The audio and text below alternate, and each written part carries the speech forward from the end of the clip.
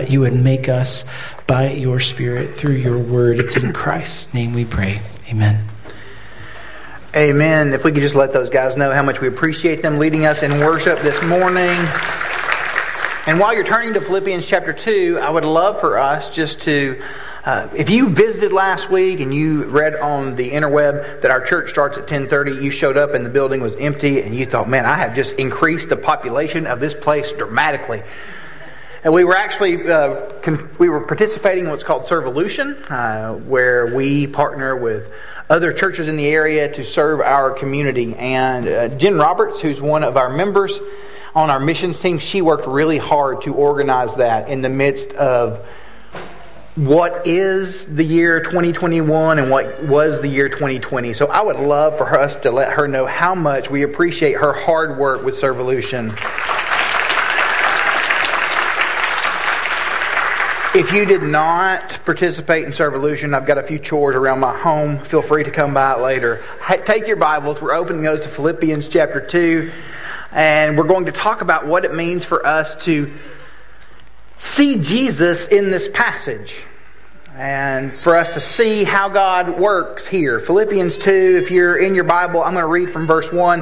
This is the Christian Standard Bible. It reads this: "If then there is any encouragement in Christ, if there's any consolation of love, if there's any fellowship with the Spirit, if there's any affection and mercy, make my joy complete by thinking the same way, having the same love, united in the same spirit, intent on one's purpose. Do nothing out of selfish ambition or vain conceit, but in humility consider others more important than yourselves. Everyone should look not only to his own interests, but rather to the interest of others. Adopt the same attitude as that of Christ Jesus, who existing in the form of God did not consider equality with God a thing to be grasped, as something to be exploited.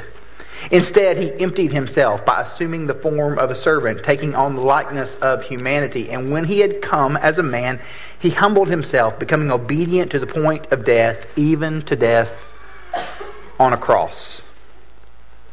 For this reason, God has highly exalted him. And God has given him the name that is above every name, so that at the name of Jesus, every knee will bow in heaven and on earth and under the earth, and every tongue will confess that Jesus Christ is Lord, to the glory of God the Father." The life of Christ is not about him declining deity, it's about him declaring it. And everything that takes place in this text is moving us toward that declaration. We see the truths of the passage and they work like this. He is God. He takes on humanity, he becomes a human, and not just any human. He becomes the lowest human. When we read through Philippians chapter 2, and really the entirety of the book, we see there's something taking place in the church. Now, if you're unfamiliar with the Bible and the books of the Bible that Paul wrote in particular, he's usually dealing with churches, and he's usually dealing with people being doofuses. Over and over, Paul deals with people who are misbehaving, who are not acting in a way that lines up with the message of Jesus. And lots of times you'll notice that he has not so gentle rebukes. The book of Philippians doesn't have a lot of that. It doesn't have a lot of harsh rebukes. It doesn't have a lot of Paul telling people that they should do things and that he lets them know how frustrated, where he lets him know how frustrated they are with their behavior. The book of Philippians is a letter that Paul writes. It's about his love for this church. But according to the book of Philippians, there is conflict there. There are two ladies in the church, Euodia and Syntyche, didn't pronounce those correctly, and these two ladies have caused a disgruntled mess in the midst of the church. They have their own little factions like the Sharks and the Jets, and this is causing ripples within everything that happens at Philippi. As with any church, not only Bible churches that we see in the Scriptures, but Bible churches that we see in 2021, and Bible churches that may or may not be on Dixie Drive. As with any church, a minor issue can become a major problem. minor issues can become major problems. So Paul loves this church, and he loves everyone in this church. Still, when he begins to look at him, he sees that they are disruptive. And because of this disruption, they are unproductive. And they are sinful, or at the very least, they're on the verge of it. And there in the midst of this church is this self-centered, unloving, unresolved conflict. And if you have self-centered, unloving, unresolved conflict in the church, it's never good for that body. It's never good for us to have whispers, for us to have murmurs, for us to have malcontent. Because of this, Paul spends a substantial amount of space emphasizing the importance of unity and love in the Christian church. He emphasizes how significant it is, how necessary it is for us to get beyond our differences to places where we can live with Christ in mind. He is God, after all. He chose to take on humanity, and not just any humanity. This Jesus who we worship chose to take on the lowest form of humanity, as we've said. So the passage gives us a really good outline. I don't want us to miss this. The first thing that we see is what we should do in verses 2 through 4. Or rather, chapter 2, verses 1 through 4. And what should we do as a church? We should unify. Now that would be, if we're not mistaken, the application of the passage. And when they teach you how to preach and they show you how to preach, you are typically taught that you should wrap up your passage with application.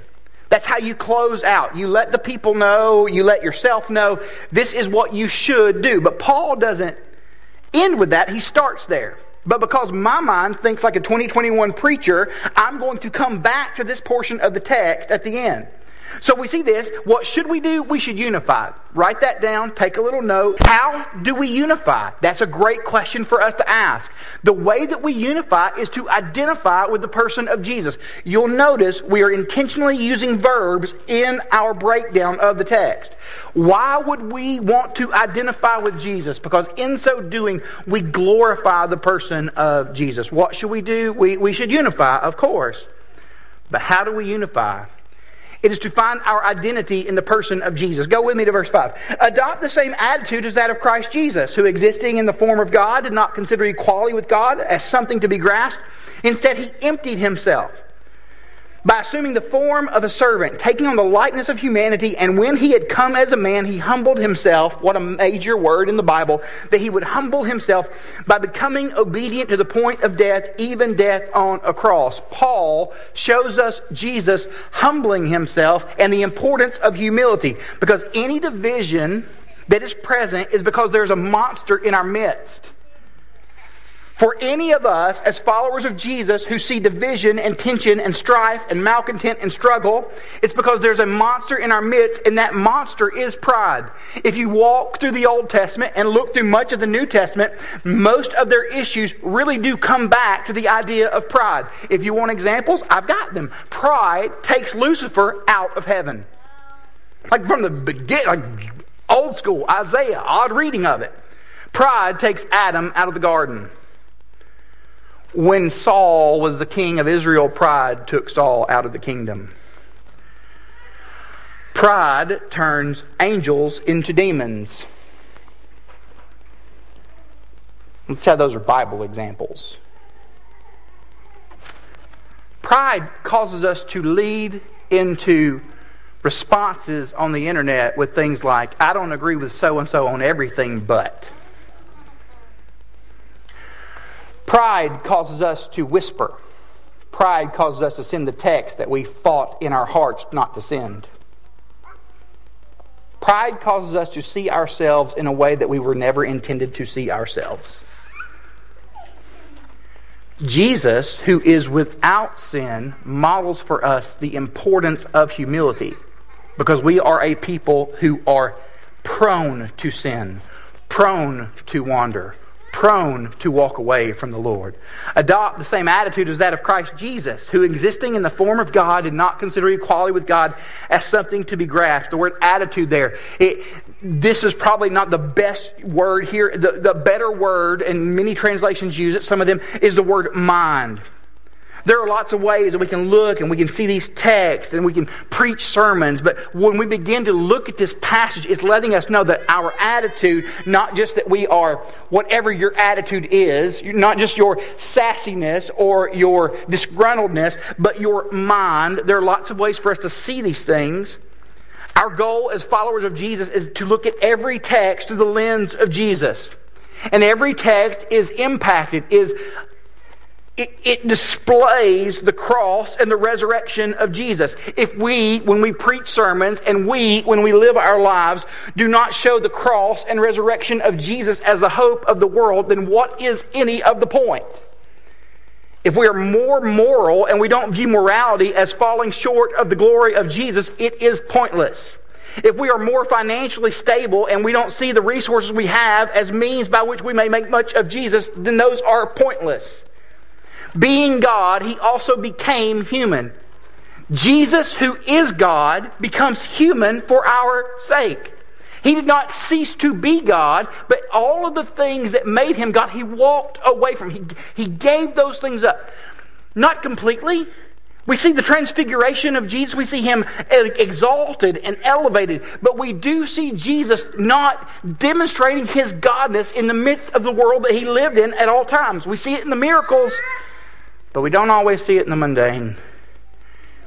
This idea of Him being God, becoming human, is the very antithesis of everything that people innately believe. We see in this text that Jesus did not consider equality with God a thing to be grasped, but every single one of us do consider equality with God a thing that we should grasp. We are not in the form of God, yet in our hearts we believe that by our actions that we are. He used His equality with God as an opportunity to empty Himself. Martin Luther says this, "You have become what you were not, that I might become what I was not." He did not stop being God. The sacrificial death, burial, and resurrection of Jesus is actually the perfect expression of who the true God is. Jesus did not stop being God, and I have not stopped saying that I would like to be. It's almost like when I begin to think about my own life, the numerous things that frustrate me where I'm reminded that I would like to be God. And it goes all the way back to the 80s cartoons, the 80s commercials about the clapper. Does anyone remember the clapper? I thought the clapper was amazing. Now, children, your lives are so simple. Your phones do these things. But when we were kids, we being me, I remember watching commercials on television where they were selling this product where you have lights on in your house, and lights are incredibly far away, like 10 to 12 feet. And you have to deal with the light in a certain way. So you have to get up out of bed. You've been watching TV in bed, or you've been reading a book in bed, but that light is so far away, and your dog can't turn it off. You've got to get out of bed and step into the coldness and turn the light off. So they invented this thing called the clapper. And the clapper, you would attach to your lights, and when it was time to turn the lights off, you did not have to get out of bed. All you had to do was what? Help me out, friends. And when you clap, the lights go off, and it's snoozeville. That's what happens with the clapper. In my mind, I think the same about almost everything. The app does not run properly. I want it to run properly. I want to fight against it being futile. I don't want to work. I don't want to think about these things. I don't want to have to step up and go to the grocery store. I've got someone who'll bring them to my trunk. If I pay a little extra, they'll drop them off at my house. If they're not there fast enough, I can fuss at them via the internet. I don't even have to fuss to their face anymore. I want to be able to clap for everything. Think about the flip in the passage. Think about the things that you clap at that you find to be essential that more than likely aren't. We're not God, we want to be. Jesus is God, and He let that go. We view equality with God as something that we can have, that we deserve. Jesus saw it differently. It says He made Himself something so that we may be something. He made Himself nothing so that we may be and know something.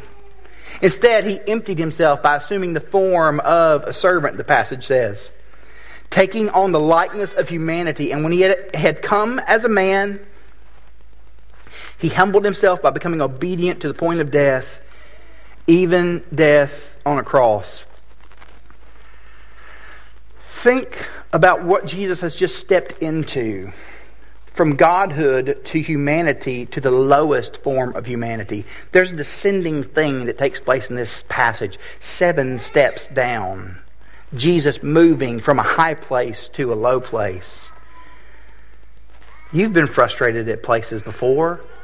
You've been frustrated at a restaurant where they don't serve you quickly enough, where they don't take care of you as soon as you want to be taken care of. I know how frustrating that can be, because when I'm hungry, I get hangry. And much like the cheeseburger that I want to order, hanger is not always healthy. You're waiting for someone to take your order, and them not doing it can be miserable. Where are they? Why are they helping those other people? I'm more important than those other people. I'll walk in first. I've got so many children with me. Can they not just bring a chicken finger to the table? Now imagine if that was your family's Christmas dinner and you had someone who was attempting to serve you. Imagine you were at the birthday of a 95-year-old grandparent. No one giving you the attention that you have believed that you rightfully deserve. Imagine that you're waiting for someone to unlock the facility where your child's first birthday party will be. Not the first birthday party when they're 1, because that's for the parents. The one that the kids can remember. Oh, you know that, right? Smash those cupcakes. That's not for the kid. Imagine that you're waiting. Imagine that you're hoping that someone will do for you what you believe they're supposed to do. The Last Supper, Jesus told the disciples that the first shall be last, and they heard that in the head. He sent Peter and John to go get everything ready. They did not have anyone prepared to wash feet, though. That's a big deal. There was no servant who was there. Everyone is stressed out because no one wants to do this foot washing. Everyone would like to stay away from the foot washing. Because if you're a Jewish person, the idea of the foot washing is a filthy job, and you cannot command a Jewish man to do so because that's ritual uncleanliness. They're sitting around waiting for someone to do what needs to be done so they can eat. They're hangry. There's no servant there, and Jesus himself gets up and he begins to wash the disciples' feet.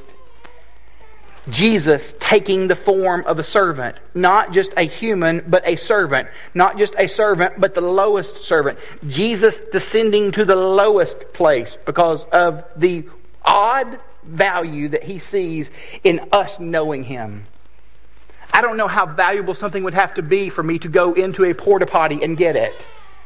But Jesus descended from the heights of heaven to come after us. And look, I understand that we are filthy wretches before the sovereign God of the universe. But for whatever reason, he has also said you are valuable to him. He loves you. He cares for you. He deeply wants you to know him. He humbles himself and becomes obedient to the point of death, even death on a cross. Now, look, we've got cross jewelry and cross necklaces, and you've got crosses on your Facebook pages, and we just cross, crisscross, applesauce, jump. But the cross, in Roman society, it's a curse word. You don't talk about crosses. That's the conversation we don't have. We don't go there. We stay away from that. That's a mess. It's probably the reason that we don't see crosses become jewelry for 500 years. It's unspoken. Why would Jesus do that? So that we could identify with him and glorify him. John Stott says this. If you read the Bible, you'll see that nobody ever met Jesus. No one who ever met Jesus Christ ever had a moderate reaction to him. In the Bible, there are only 3 reactions to Jesus. They either hated him and they wanted to kill him, they were afraid of him and they wanted to run away, or they were absolutely smitten with him and they tried to give their whole lives to him. That doesn't seem to be the way things are in the year of our Lord 2021. I don't know if I would describe myself as smitten with Jesus. Many days.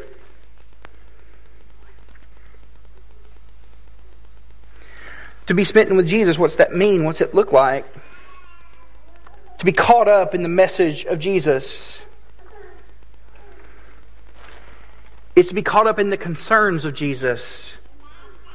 Only someone who follows Jesus can really be concerned about the physical needs of this world as well as its spiritual needs. Those things come together in the message of Jesus because they come together in the declaration that Jesus makes in becoming the humble servant. So we have this tendency when there is social or political unrest or someone says something we don't agree with where we would just reply offhandedly, well, I don't really care about blank, whatever that blank happens to be. And we divorce ourselves from the perceived needs of our neighbor. And if we're going to divorce ourselves from the perceived needs of our neighbor, that's to divorce ourselves from the promised Messiah who did the following things and spoke of the following things.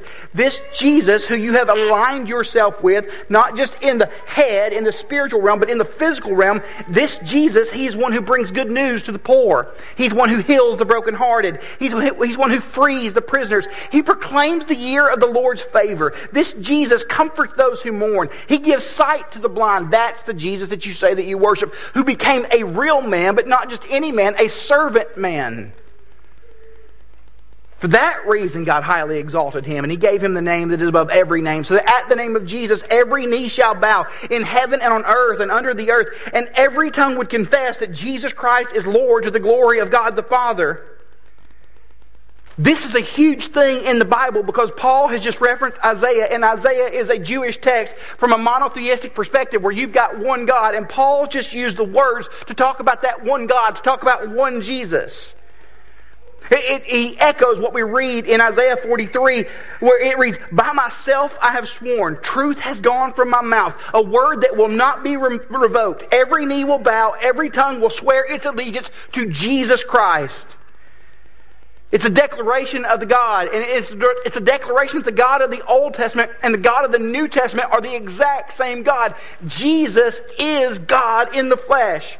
In Philippians, Brother Paul lets us know that God's essential title, Lord, you may see in the Old Testament where the word Lord is capitalized. It's the idea of Yahweh, and it's letting us know that this essential reference to God that we see in the Old Testament Scriptures has become official, and we're declaring that Jesus is that.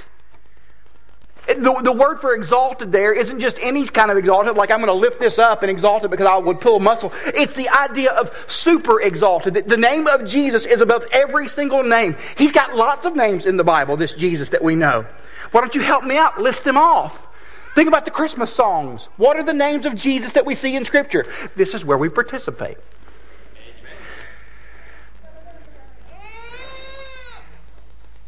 I hear you mumbling. That's okay. Those are our Emmanuel, wonderful, Counselor, Prince of Peace, Almighty God, Ancient of Days, Good Shepherd, Light of the World, the Lamb, the Bread of Life, Alpha and the Omega. He is called Lord. He is called Yahweh's name. He is called the Creator's name, a name that Yahweh does not give to anybody else. So some people like to argue that since we're having knees bow, that some would see this passage leading to what's called universalism. The idea of universalism, if you've never heard the word before, is not really about, Jupiter and Saturn and whatever planets or not planets there are. It's about the idea that all dogs go to heaven.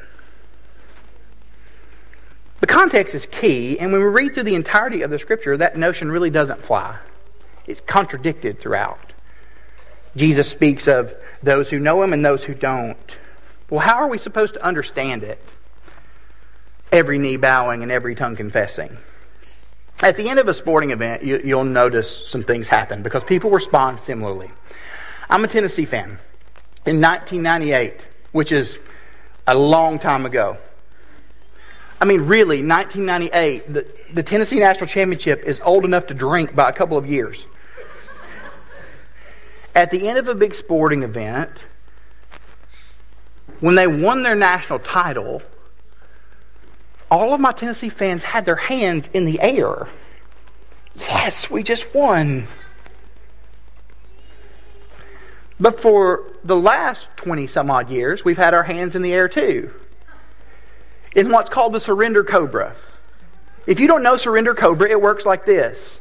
It is when a fan of a certain team has their hands in the air, but not like this, like this. And you're just watching as things melt on the field. I've watched enough medieval television and TV shows to know that there are those of us who are going to bow before a king in submission and those of us who will bow before a king in celebration. You and I, as followers of Jesus, are either responding in rebellion or rejoicing. But make no mistake, you are responding. You are responding to the idea that Jesus Christ is Lord. That's shorthand, that phrase. It means that the Messiah who saves is God. When we descend and call Jesus Savior and Lord, we get His name. We are united with that name that is above every single name. And when our hearts ascend to that, we lose sight of what we believe we are supposed to be. We lose sight of who we are supposed to be in Jesus.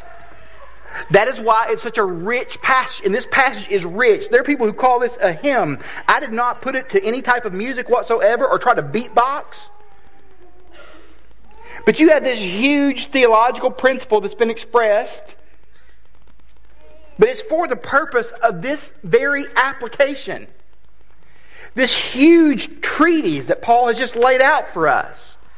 That we would surrender ourselves and humble ourselves in the way that Jesus Christ, King of Kings and Lord of Lords, humbled and surrendered Himself.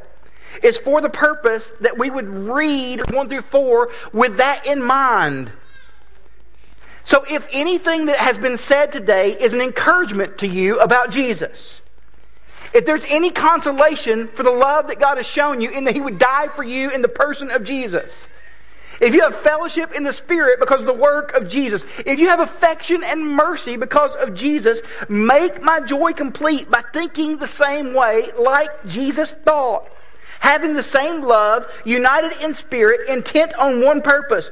Do nothing out of selfish ambition or conceit, but in humility consider others as more important than you consider yourselves. Everyone should look not only to his own interest, but the interest of others. It's the passage moving our hearts and minds towards living in a way that honors Jesus. So we wrestle with it, and we think about it, and we do it. Like that's what believers of Jesus should do. We posture our lives in a way that shows the sacrificial, selfless love of Jesus. And if you're not interested in that, you can sleep a little longer on Sunday mornings. If you're not interested in that, don't worry to read your Bible during the week. Because the goal of Jesus is for us to live in a way that honors Jesus. So choose to honor Jesus. Me, you, all of us. Thinking about our interaction with one another with the name of Jesus in mind. Here's what I would invite us to do this morning, to bow our heads. And I pray that God would convict me of my own sin, because it's heavy and it's there.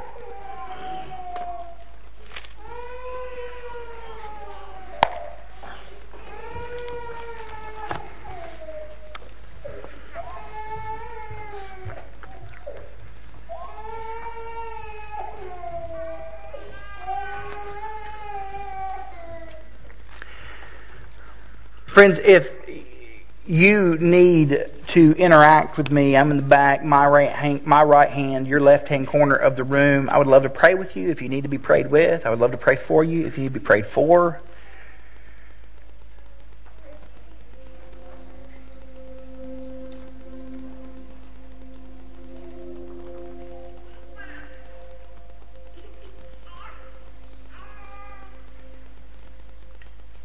If your heart's heavy with something that you don't need me, you can talk to the Lord right here. He has made it so that you could know Him.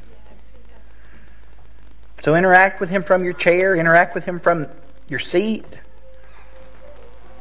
If you need to pray at the front of the room, feel free to do that.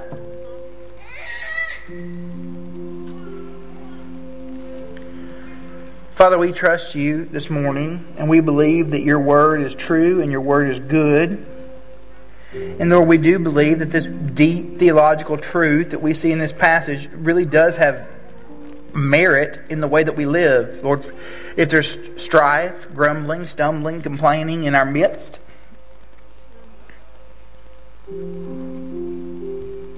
if that's in my heart, I pray you'd fix. Lord, I pray that I'll see that you want to fix it.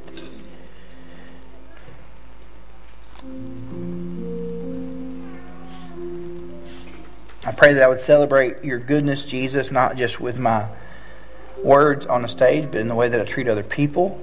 I pray that our desire would be to do the same.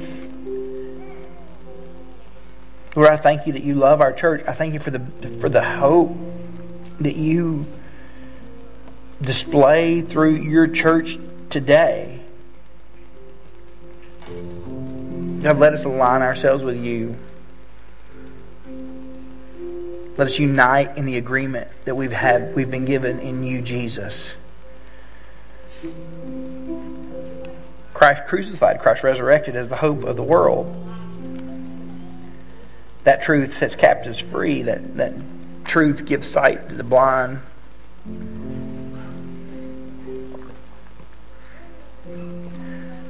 So convict me of my shortcomings and my failures. Convict all of us of the same. We ask it in your powerful name, Lord Jesus.